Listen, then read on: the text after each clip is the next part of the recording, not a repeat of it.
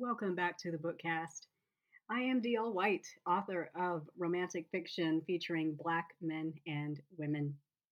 I have been using the Bookcast to share snippets and shorts from not only my holiday novellas, which are available on Amazon, but my upcoming Black rom com called The Never List. If you're interested in this book, it is up at Goodreads. You can add that to your to be read list. I do not yet have a release date for this book.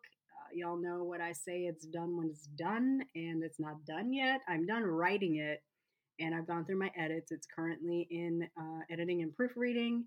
And once I get that copy back, I'll have an idea of how long it will take me to apply those edits and format the book, and then I will put it up for pre sale. This book will not be available on Kindle Unlimited. It will be available wide, so you can have it on Amazon Kindle, Barnes& and Noble Nook, your Kobo device, or any Apple device that you use to read books. Or I guess Apple Books has an app too. Probably not on Google Play, and I will also submit it to libraries and such, so you can request to read this via ebook on your via your library. I cannot speak.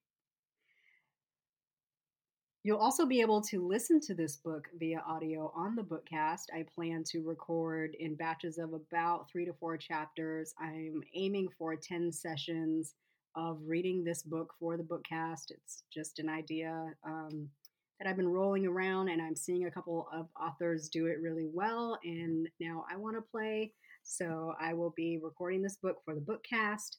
If you don't want to listen to the Bookcast, you will be welcome to order this book um, in ebook and then read at your leisure. So today I'm here to read you a little snip.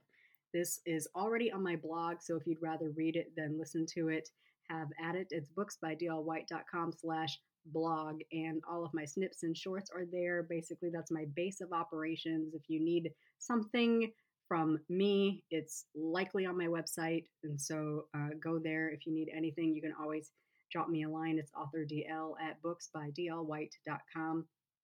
When I do have a release date for this book, I will send it out to my newsletter first. So if you want that first drip of information, if you want the early bird news, if you want to be on the VIP very special people to me list, you'll hop on that. It's booksbydlwhite.com/newsletter. Throw your name and email address in there. I do not sell email addresses. I do not even know how to sell email addresses. It ain't going nowhere. I will strictly use it to communicate with you about books. So let me read this snip so I can get back to reading and editing and such.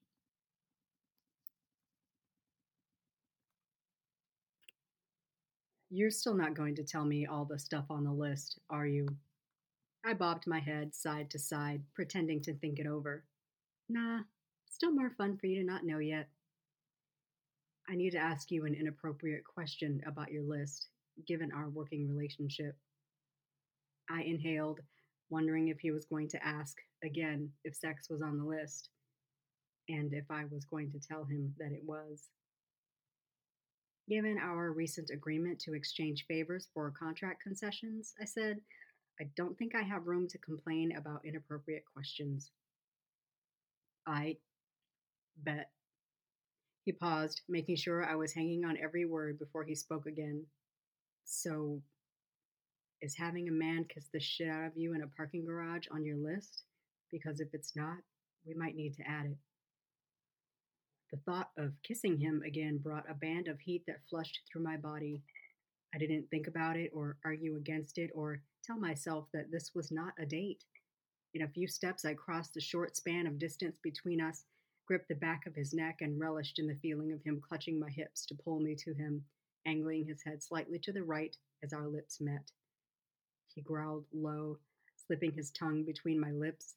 Unlike the kiss before, it was sensual and slow, more intimate and intoxicating than a fevered, passionate smashing of our mouths together. With a groan and then a short exhale, Trey released my body and my lips. He swiped a hand across his mouth, frowning at the film of gloss. I thought women wore that paint stuff that doesn't come off when you kiss. I wore that earlier. I should have kissed you on the Ferris wheel like I wanted to. You wanted to? Woman? Trey let out a little chuckle, then reached up to scratch his neck while giving me a squinty smile. I've wanted to kiss you since I asked if I could take your chair, and you damn near cussed me out. I did not. I said damn near. You almost called me everything but a child of God, as my mother would say.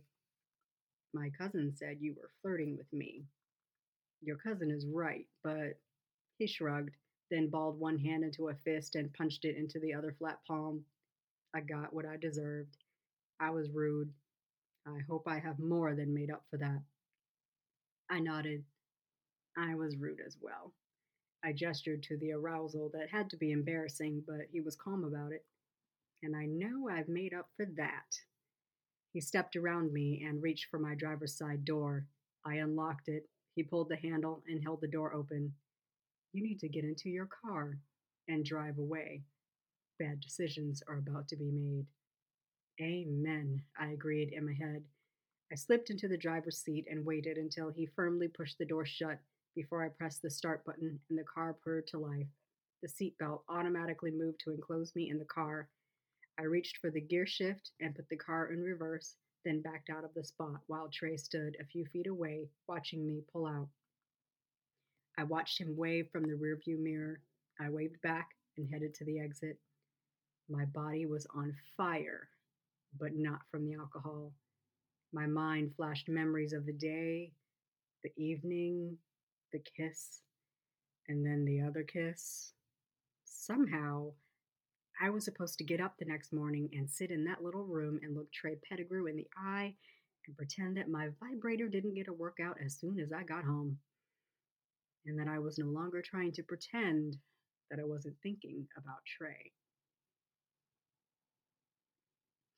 I sincerely hope you enjoyed that little snip.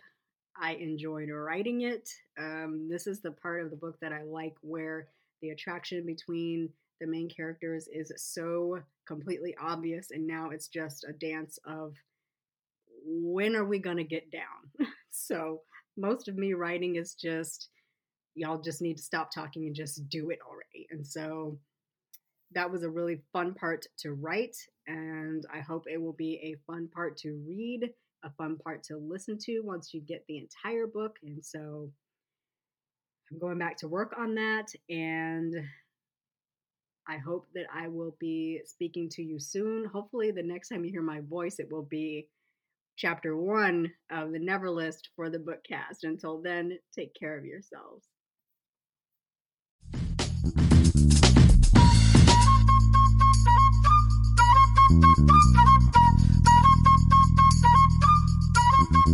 Thank you.